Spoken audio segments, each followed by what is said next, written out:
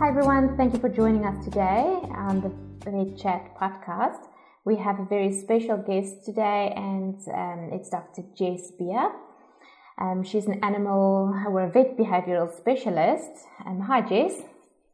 Hi, thank you so much for inviting me.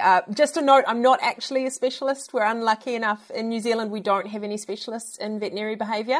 Obviously, that's a very specific title in the veterinary industry. So I am a behaviourist with further education in veterinary behaviour, but not quite a specialist. That's a whole big step up from me. But yeah, I do like to say that I do know what I'm talking about. So very modest of you. Obviously, you know what you're talking about. You have quite an interesting bio. You have been involved with welfare for quite a while. Can you tell us a bit about that? How that happened? What was your involvement there? Oh, I absolutely love the work that I've done in welfare, and I used to do a charity trip somewhere globally every single year. So I've worked with a lot of spay-neuter charities in Thailand, Panama, Mexico, Gibraltar, Portugal, all over the world, India, just amazing experiences. And I really miss that now that I'm sort of back and a bit more settled in New Zealand. But luckily I have the opportunity to work with some local charities, including the SPCA in Auckland, which get a lot of flack but do an amazing job. And I think definitely with behaviour, a lot of my clients come from a rescue background. Patients, I suppose, the clients not necessarily, but the patients do. And in behaviour, obviously, there's a lot of trauma in the shelter and welfare world, and finding ways to overcome that is a challenge, but so rewarding when you see them just come out of their shell and learn to trust again. Yeah. So I wish I had more time to do both aspects, but it's trying to pick and choose where I can put my efforts in. Yeah. So for those who don't know, Jess is the owner of Kiwi Vet Behaviour, and she has been in business for 15 years, and she worked in the UK and New Zealand, and in 2014 she gained her membership from the ANZ CBS in veterinary behaviour. Dr. Jess brings a wealth of knowledge to this talk, and the reason why we are having this talk today is that vets can sometimes sit between a rock and a hard place when they need to evaluate the needs of a patient, but also then take into account their own health and safety and welfare, and the risk that some patients might pose to that. And a while ago, there was a very controversial case, and out of that, there came a document that the NZVA drew up, the recommended best practice, and I really suggest that you go and look for that document on the NZVA website for that resource. And what I found very interesting, Jess, is that it says managing reactive, anxious and aggressive behaviors in the veterinary setting. So it says behaviors. It doesn't say dogs. So what I get out of that is kind of like, the dog, it might not be an aggressive dog, but the situation they're placed in brings out certain behaviours. That's absolutely true, and that was particularly worded in that fashion because it's important to identify that aggression is just a behaviour. It is not a diagnosis, and so it's not a label that we can give that animal's personality is an aggressive dog. But what will happen is behaviours that we classify as aggressive will occur or can occur in this range of situations. And obviously for our discussion today, that's the veterinary clinic. And we commonly do see more aggressive behaviours in dogs potentially that show no aggression anywhere else. And I think we're starting to recognise how much of a role fear plays in that. And recognising the emotion that is causing those behaviours is crucial to formulating a plan on how to manage that most effectively for both our safety and their safety. Yeah, their safety as well. Yeah, not just our safety as well, and having the best and the safety of the other animals in the clinic, and people outside, and the owners. So we do have a big responsibility. And what's worth pointing out as well is not just their physical safety, but their mental and emotional safety. Because when we start to talk about the issue of unwanted behaviours in the vet clinic, we've got to realise that our interactions with these animals will formulate how they react in the future. So not only do we want to be helping these animals that are already struggling, we want to start having an awareness of how to prevent those animals feeling like that in the first place. There's so much we can do from puppyhood onwards to actually create the veterinary space as not a threatening, horrible place to be, a place they can trust us, and that hopefully good things happen, as well as the necessary, less than nice things like vaccinations or surgeries. So building that trust with a lot of very positive encounters will go a long way to prevent some of the issues. And I think that probably, I may talk and talk, there's a lot to say, but we're all seeing, most particularly in the last 2 years, the COVID puppies. So we're seeing a huge increase in issues. And a lot of that is because of the curbside work that we did. The pets had to come in for procedures with unknown people in a scary environment without their support person. And couple that with their lack of other appropriate socialisation experiences outside of the vet clinic. We've got animals that do not have the resilience or the capacity to cope with a stressful situation, and more often than not that will lead to fearful, reactive and aggressive behaviours, which is exactly what is quoted in those guidelines. Very interesting. The practices, many of the practices that I've been visiting, you know, when you just have informal chats, it's definitely something that comes up, the COVID puppies and the challenge that this poses to the clinic. And I think we're hitting that absolute peak of it as well, because the majority of those puppies are also hitting adolescence, and adolescents are just difficult. Even the most perfect dog is difficult in adolescence. So we add that cacophony of hormones and age changes and interactions and unfortunate experiences potentially, and we've just got an absolute volcano of unwanted behaviours. So I think some empathy out there for vets. You're not alone. This is not you suddenly not managing these dogs. It is a large number of factors leading to difficult encounters in the vet clinic. Yeah, and what would you say is the perception under New Zealand's vets? You know, do they feel like they always need to place their patient first, that it's part of their duty, and they sometimes put their own needs and welfare and safety on the back burner just to, you know, be able to provide the service that they feel they should be providing?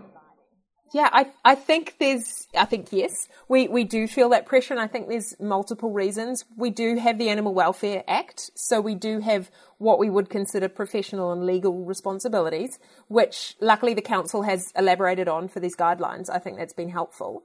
But we also have personality types. Vets are empathetic, and we put a high expectation on our ability to do everything. And so when we're not perhaps sufficiently trained to deal with aggressive or reactive behaviours, but we feel an obligation to help, and we feel an assumption that we should know what to do.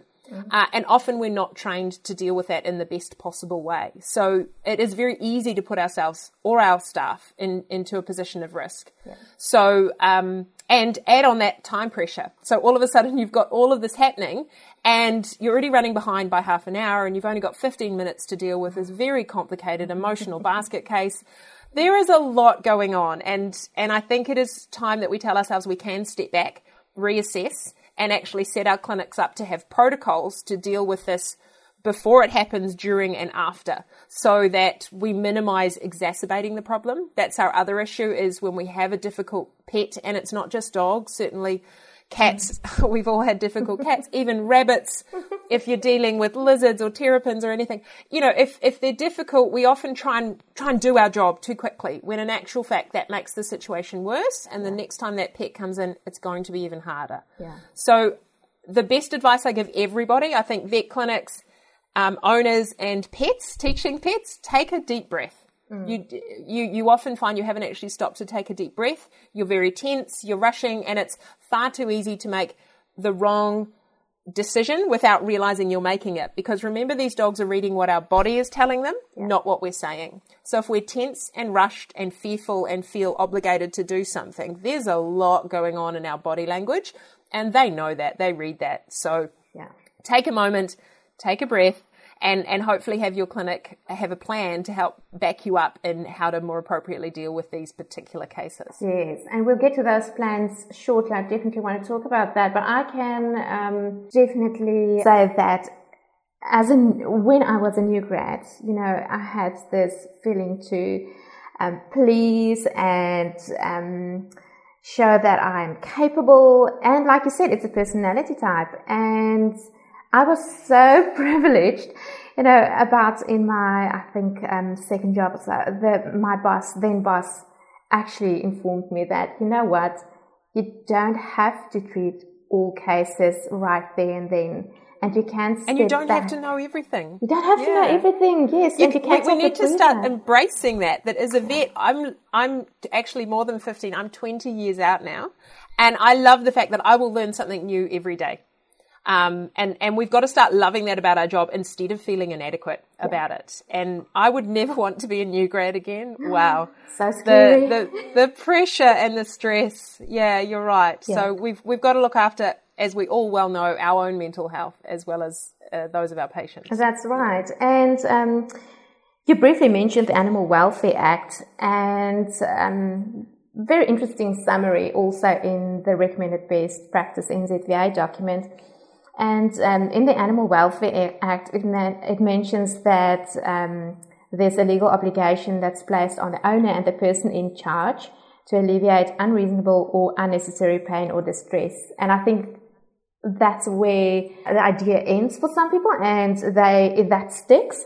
But it's also clarified that the person in charge, if you are the vet, then you only have a legal obligation towards that animal once they are under your care in your clinic, that they've been admitted. So there's a bit of a difference there.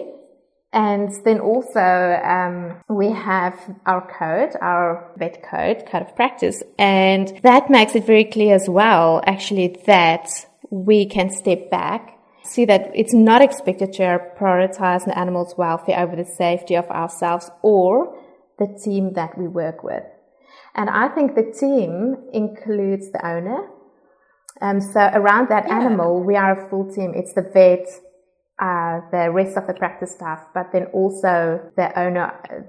That's the complete team that we're working with. Without a doubt. And as soon as we're talking about difficult dogs that don't trust vets, if we don't get the owners on board with the plan to do a lot of the care in regards to muzzle training them, having appropriate gear on, having taught the dog some basics like sit or a chin rest or touch or down, if we don't have them on board, then you cannot expect yourself to be successful with that patient, because you are almost the consultant on that family, but it's the guardian and the pet and their family that will be doing the majority of the work. There's still this attitude that, and it came up in some of the media reports regarding that Tauranga case, in that we should know everything and we should be able to handle every dog. And the reality is, we may have the skills and we may have the knowledge, but we do not have the relationship with that pet to do the kind of things that we're needing to do. And there is a strong onus, I feel, on the owner to have socialized, trained, and prepared this dog to cope with things like a stranger touching them. And a lot of that is lacking, and it should not be the vet's fault for not being able to do that. We don't have some magical wand that allows us to do whatever we want to an animal just because we're a vet. And unfortunately, in historically, when we've ignored the emotional welfare of animals, we have got away with doing a lot more, because the animals will go into shutdown mode. They become frozen, do not move, to stop bad things happening. And we've neglected in the past to recognize the emotional consequences of that. Yes, it has allowed us to do our job, but eventually we're finding these dogs will snap or these cats will snap. But what we really want, as you said, as a team, we want the owners to prepare these pets. We want to be advising them on how to prepare them for veterinary care in the future, so that when they do come in, we can transfer that trust so that the pets have a reason to trust us, rather than separation and forcing them to go through what we need to be done. Yeah. And so again, back to, if we don't have the guardians and the clients on board to help, we're not going to have success. And I see that every day in my practice. The best outcomes are those dedicated owners who do their homework, who do the work, because they're with that animal potentially 24 hours a day. And we see them maybe, 15 minutes once a year. Yeah. So as much as we are part of the team, we're an advisor and a consultant, and we have the knowledge to share, but we can't do it all in that moment. So that's what they need to teach us more about at university. I think that communication with the humans, because we get into vet to be working with animals, and then you graduate and realize, it's all about the people. Oh yeah, certainly. So you put together a really, really great toolkit, and you gave some advice on triaging a reactive dog. Yeah, we wanted something simple to allow us to make a decision on how to handle these dogs, because I think when it comes to only having a small period of time to deal with them, you need a really simple way of clarifying and classifying what kind of precautions need to be taken with that particular dog. Yeah. So traffic light systems are used, in probably all forms of life, because everyone knows what it means. Green is good and red is no, stop. But no, I think it makes it easier, and it also allows you to potentially color code these animals from admit on the incoming forms, on their leashes, on their harnesses, on their cages, on their muzzles when they wake up. All of these things. So it's very simple to see from a distance that's a red dog. So therefore, these are the rules around handling that particular dog.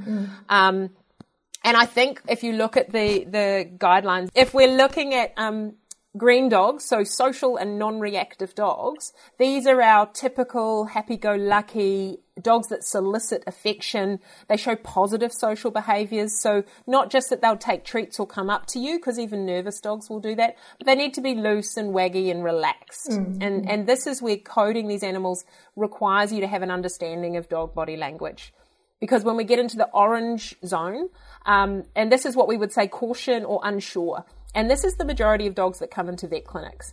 There's a lovely illustration by Sophia Yin that we use, which is signs of fear and anxiety in dogs. And it outlines all those particular symptoms of stress, fear and anxiety. Is that the... And so...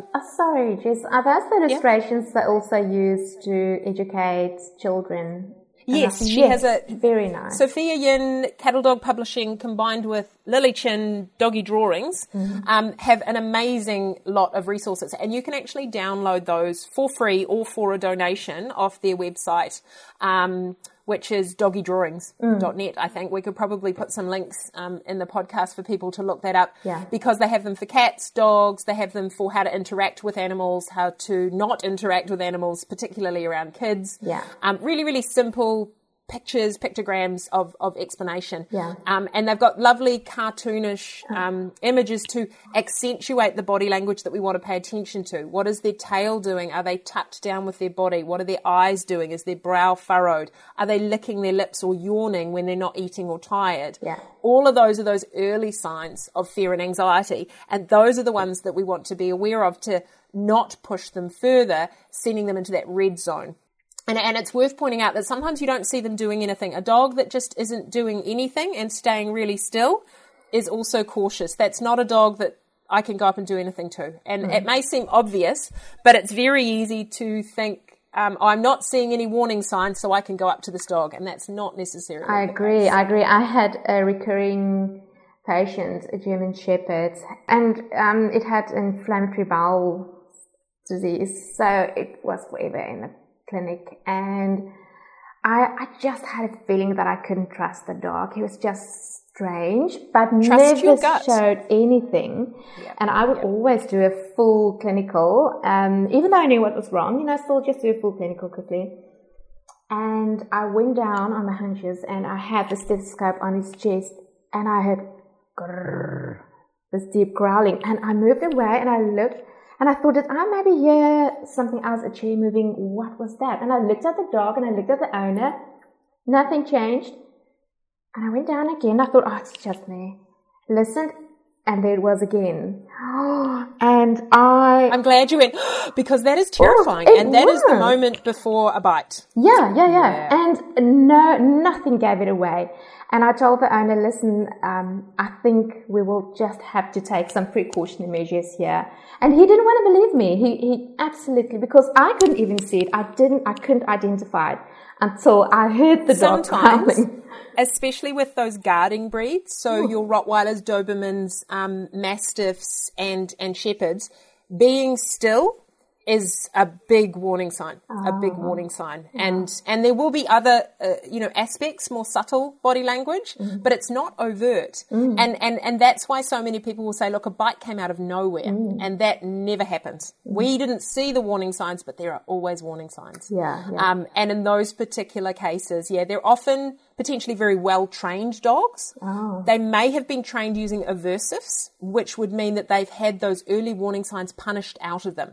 So you don't see the warning signs of, slinking away or lip lifting or growling. If that has been punished out of the dog, they have no ability to warn you until they bite you. So just re-emphasizing, if you want to be good at your job, you need to understand body language. You need to be able to read these animals. And that goes for cats as well. Yeah, definitely. Yeah. So we're focusing mostly on dogs here because that's the hot topic at the moment. But cats, I think, because there's the legal action around dogs hurting people, we don't have that in the case of cats, even though I would say there are more injuries due to cats in vet clinics, more hospitalizations due to cat scratches and bites than dogs.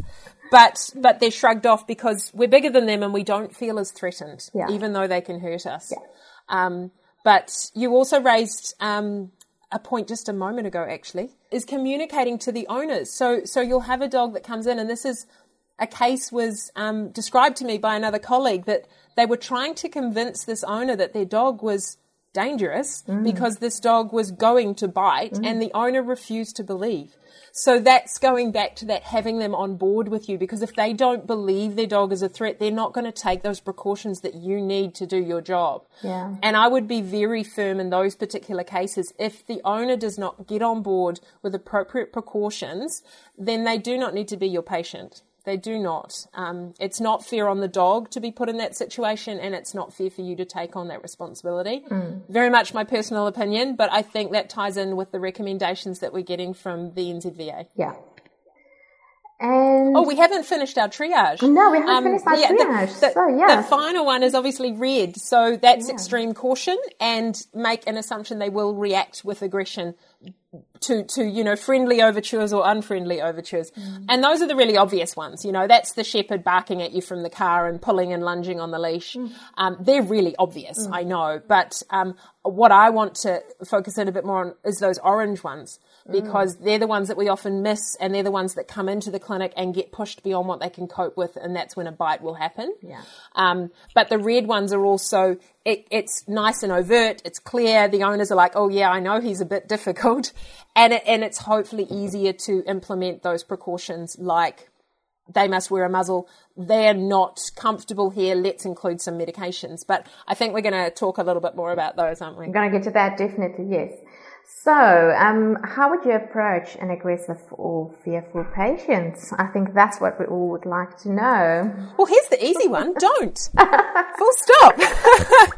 If they are promoting an aggressive stance, the majority of the time, that is defensive aggression. That is being aggressive to make you go away. And if you ignore that message and go towards them, they will continue. They will escalate. So the reality is you need to be at a distance where they're no longer feeling threatened by you, and that often means put the dog in the car, and they come into the clinic and you talk about the next steps. Now that could be as simple as, look, I need you to take some medication and go home and come back this afternoon. I need this dog to be calmer, and we have some guidelines in the recommendations about being able to administer medication without examining an animal. There are some safe products such as gabapentin, very easy go-to. There are other options out there as well. The key with drugs is use something you're comfortable with. And note that gabapentin is not a be-all and end-all, and a lot of dogs don't seem to have responded to it, but it will still help to get them to the point where potentially injectable or orally administered transmucosal medications could be appropriate. But I think that's the key. You don't, I'm going to go up and take that dog and it'll be fine, because that's not our job. That's not even a dog trainer's job to do that. So what you need to do is remove the dog or remove yourself from that situation. And the easiest is just wait in the car and then talk about what is going to be most effective. First question, do we need to see this dog today? You know, has he been hit by a car? Is he having seizures? Is this something we have to deal with today or not? The majority of the time it's not. The majority of the time this can be postponed for a day or two. Yeah. And the biggest downside, I think, for practice owners is, oh, well, I've lost that appointment slot. When am I going to fit them in again? Make it happen. Just make it work, because trying to force through with these aggressive dogs, they will only get worse. The owners will potentially mistrust you more and more because you can't handle their dog. And someone gets bitten or you can't get near the dog. So it is a question of picking and choosing. If the pet doesn't get seen, it's more, actually, we're going to win because we're going to do this better. Yeah. We're going to do this more appropriately. We're going to do this in a kinder way, and everyone's going to come out of this in a better place. Yeah. And if that is simple as, I looked at that dog, it looks sore, but I can't touch it, I feel confident that I'm going to give them some medication to take away that pain. And then we're going to see you tomorrow. Then you're not giving up. You're not denying that need to provide for the animal's welfare, but you're doing it in a manner that is safe, rather than saying, I've got to examine this animal, cause them pain and cause me to be at risk of biting. That is not appropriate for anyone's emotional or mental well-being. Yeah. If you've already got an aggressive dog, determine whether it needs to be managed or not. Yeah. And then muzzling. So a quick point on muzzles. You should not be putting muzzles on dogs. Ideally, the owners are, because they have that level of trust. Now, that sometimes doesn't work, and you might need a little model dog in the clinic to show them how to put the muzzle on. You want a basket muzzle. You don't want those nylon ones, because A, they can still bite with a nylon muzzle. They're a lot more uncomfortable, and the pets can't pant or drink or take treats appropriately, which means they're going to continue to feel stressed in the situation. Yeah. So you really want those solid basketball basket muzzles that are easy to put on with a clip, not a buckle, so the newer version. And then you show the owner how to put it on. They put it on, make it nice and tight, and then everyone can relax a bit more, because you have a dog that can't. They can still hurt you, because you can get a nasty punch in the head with a muzzled dog, but they cannot bite you, which is where a lot of the damage comes from. And then it may be a question of, once they're out of the car, maybe they're less territorial. Maybe they are more comfortable. You bring them in, pop them in a consult room with their owner, with the lights dim, some Adaptil sprayed, give that dog a chance to chill out, see if it's willing to relax and take treats. And then you may be able to proceed at that point. It may have just been that initial burst of defensive aggression from the dog, and they may settle down. And that's where you may come in and say, okay, looking at your body language, I'm not going to touch you, just looking at you, you're in the orange zone now, so I'm just going to sit down and ignore you and let you get used to me. 5 minutes or so while I talk to your owner about what the problem is, and then determine what form the examination will now take, which is probably not going to be a full examination. As you mentioned, you had the regular IBD dog in. Yes, we're taught to examine these animals from nose to tail every time they come in, but that may be inappropriate for an aggressive dog. Why would we put them through an invasive contact with us when that is only going to make things difficult and isn't necessarily going to add to your diagnostic choices or your treatment choices?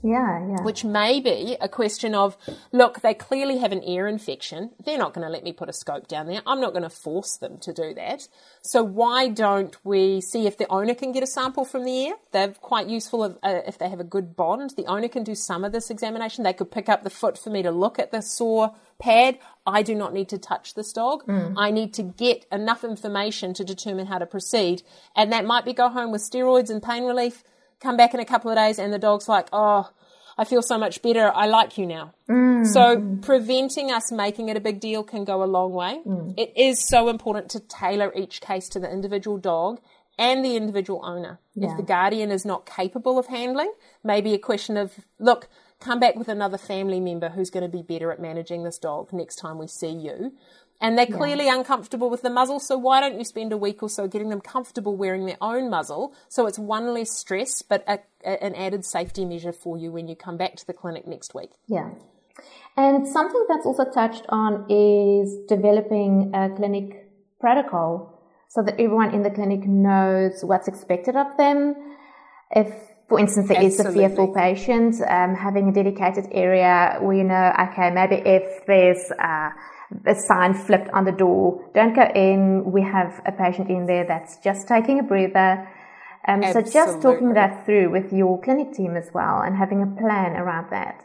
Having a plan and having, okay, this dog is red, so therefore these are the precautions we must take. Good. So, Jess, I see here that some of the measures that we can consider is, like I said, using a muzzle, preferably a basket muzzle, and then a towel wrap. Is that for smaller patients? You mean like a complete wrap? And larger, but generally smaller dogs. So a lot of your little itty bitties, we can't even get a muzzle on. They're often too fast, or the muzzles don't fit because they're tiny little papillons or little chihuahuas. Yeah. So I actually find a scarf towel wrap, so a big thick towel that wraps around their neck from their jaw to their shoulders, is a good way of holding that head still in a comfortable fashion. And you can often control the whole dog in that way.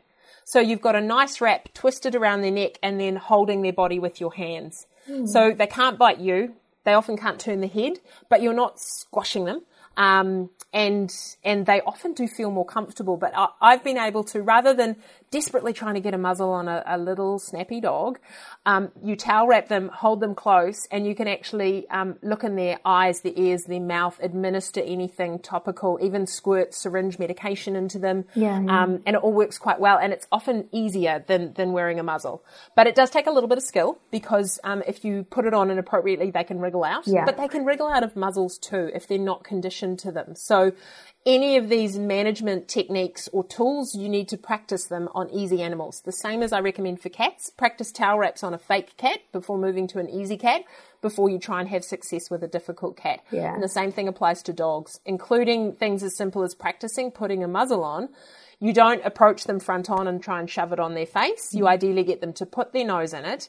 But practice flipping it on quickly, because if you try 2 or 3 times, you're not going to get to a third try. So if you are in those sorts of positions, this is a dog with a broken leg, I do need to examine it, I do need a muzzle on, I need to be good and mechanically efficient to get this gear onto him. And that might include a towel wrap, it might include a calming cap or a towel covering their eyes to allow you to put the muzzle on. There's lots of little techniques, and I think in an ideal world we'd have more workshops to train people how to do that. I've brought this up at a couple of clinics I've been at. Do you have a behaviour advocate in your team? Because if you don't actually have someone who's got a special interest in it, you often don't have anyone bringing an understanding of behaviour. We've usually got our cat guru, we've got our surgery guru and our medicine guru and our admin guru. Where is our behaviour person who can lead the team and know how to find the resources when people have a question about how to deal with difficult behaviours? And that goes a long way to preparing protocols, because you've hopefully got some. They've been created around the world, and we can bring those resources in to fit your particular team dynamic and your particular clientele as well. And the calming cap, I had a look at that. It was something completely new to me. I have never used it. I haven't even seen it. I couldn't quite figure out how it worked until I read the description. So is that something used in New Zealand? No, not common. It's an American product, and so it's not used widely in New Zealand, but it is something I think we should consider. So basically, if we wanted to describe it to listeners, it's a little bit like those fly masks that you would put on a horse. So what you've got is a muted view of the world as well. So with dogs, it's like a little hood that goes over their eyes and secures by their ears, behind their ears. And it looks like a little shower cap, but it's down over their eyes. And what that does is dim a lot of the visual stimulation. And so people will use that for dogs that don't like traveling because of all the flicking and the moving. You'll do that when you're out in a busy area, for example, and they're triggered by lots of other dogs. Calming cap, I haven't had as much personal experience with it, but I've seen some good reviews, and I know colleagues who use them quite a bit overseas. So I think it's something to consider. I, at this point, usually just have a towel over the eyes, but that comes off quickly. And if you've got a dog that's regularly overstimulated, it could be something the owner purchases, uses for their dog, and the dog is acclimatized to enjoy wearing it. So when they put it on, they're like, I feel a little bit more comfortable. It's made by the same people as the Thunder shirt, so relying on that similar supportive therapy of compression, chest wraps, which is how the Thunder shirt works, to reduce the physiological response. So if we can reduce the physiological responses of fear, you find that they're not going to be already aroused enough to erupt into aggression. So it's just another tool in the toolkit that we can utilize. Yeah. Another tool in the toolkit. Definitely. I like that. Do you have any medical or drug protocol that you prefer? Because I think sometimes vets think, it might just be easier just reaching for drugs. It's might be a quick solution, easy solution. It is a brilliant solution. I remember Roz, who was our anesthesiologist at university when I was studying, and she once said, there's no such thing as a bad horse, there's just not enough drugs. And I feel like that has stuck with me over the decades, and it does apply. We underuse medications for fear and anxiety. We feel like dogs and cats just have to cope and just deal with what we're doing. And why? When we've got easy and safe options to make the process so much kinder on them and consequently so much easier for us. So more and more clinics are using them, which is great. And there's lots of different protocols out there. I think what we want to pay attention to is if you're looking at using a particular drug protocol, is that alleviating their anxiety or is it tranquilizing them so they don't react? And what's important when we're using these medications regularly is that we are assessing the anxiolytic effect of it, because certain drugs like ACE, melatonin, trazodone are potentially just sedating the animal, but not particularly potent at alleviating the anxiety that is causing this aggressive response. So generally, if you're asking for a go-to, I personally like to use combination medications. Often I find one by itself is not enough, which is, I think, where people have found, I tried gabapentin, it didn't work. And so my favorite is probably a combination of gabapentin and clonidine, which is working on two different parts of the brain. So we're managing to get a dampening, a reduction in the adrenaline rush, a reduction in the general excitation going on in the brain, which can help reduce anxiety and reduce the reactions that they're doing. But what's important with using medication prior to an admit, so pre-visit pharmaceuticals, is that you test these doses first. If you look up the drug dose range for a lot of these medications, they're massive. It's like 0.01 to 1 mg per kg. I mean, how do you find that sweet spot? And unfortunately, as I'm facing every day in behavior practice, the sweet spot is different for every single animal. So it's very difficult to get it right. So what you want to do is find some recommendations, potentially from your local your team members, so other vets who've used it, or there are some great groups that can share these doses. I don't like to maybe talk about them on a podcast because it's a bit specific. Start at the lower end and then titrate up, but get the owners to test it at home. And then the other added effect is these pre-visit drugs are not designed to sedate the animal so that they are asleep in the car when they arrive. That is not what we're aiming for. And too many people expect that and therefore say, the drugs didn't work.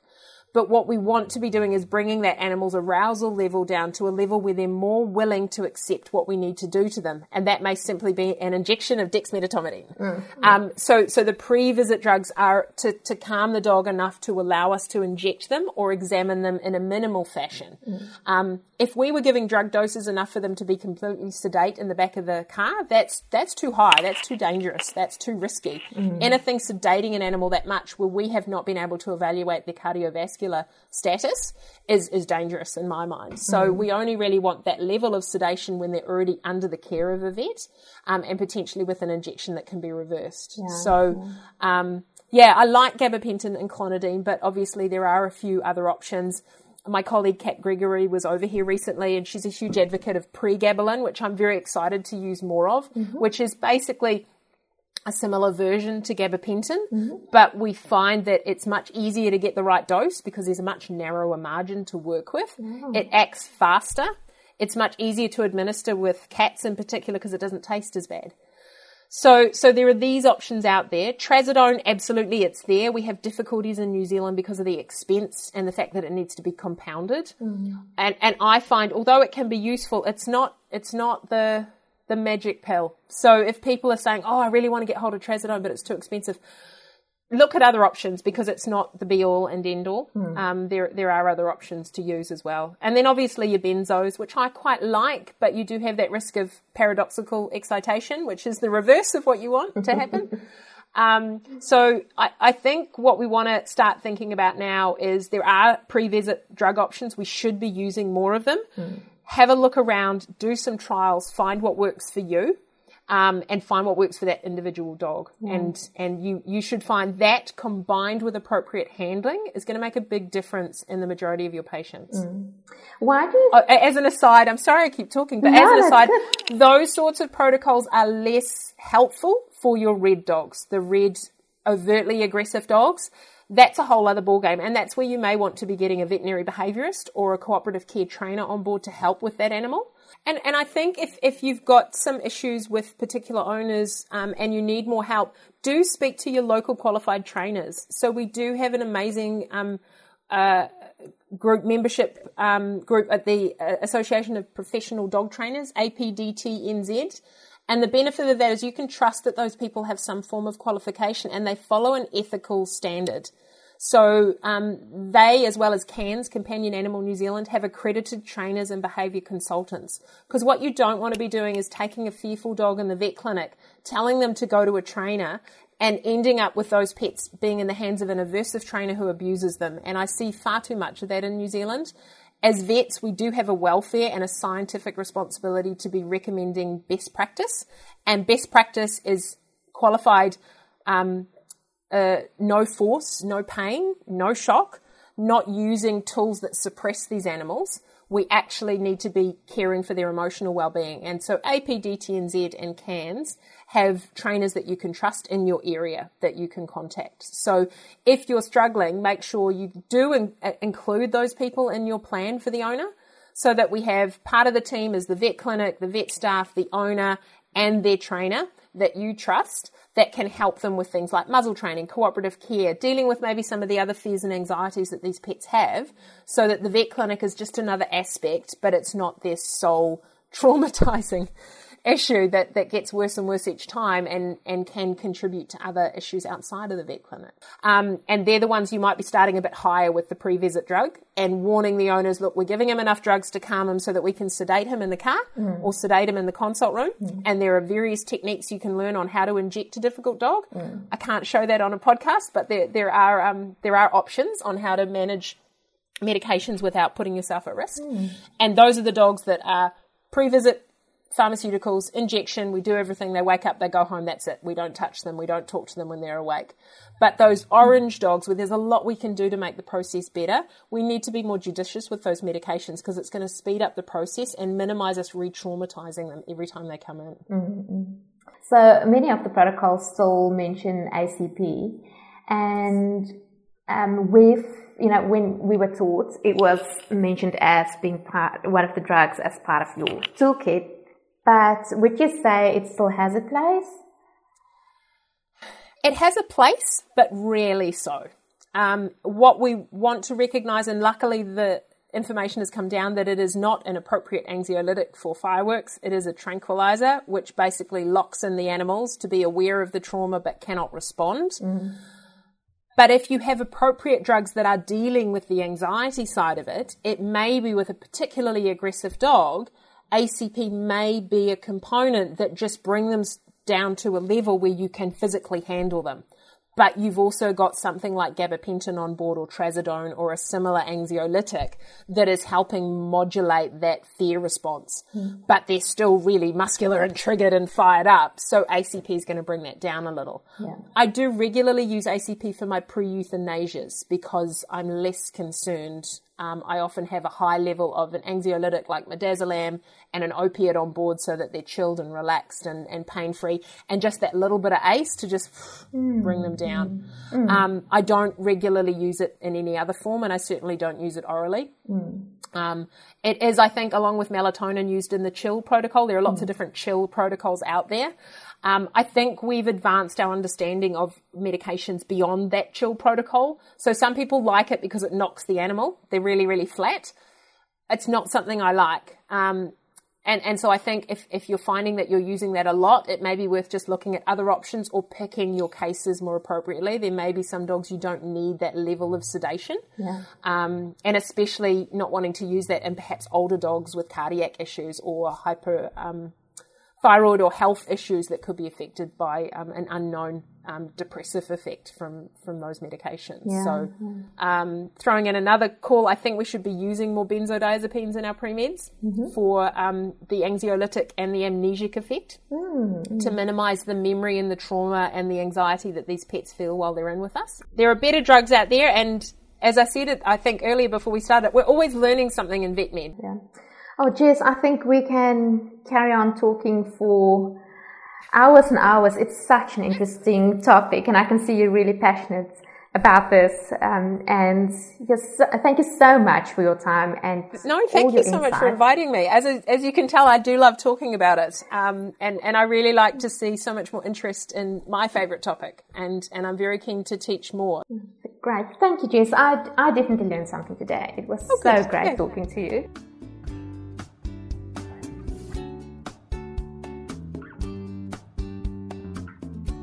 This show is proudly supported by Virbeck.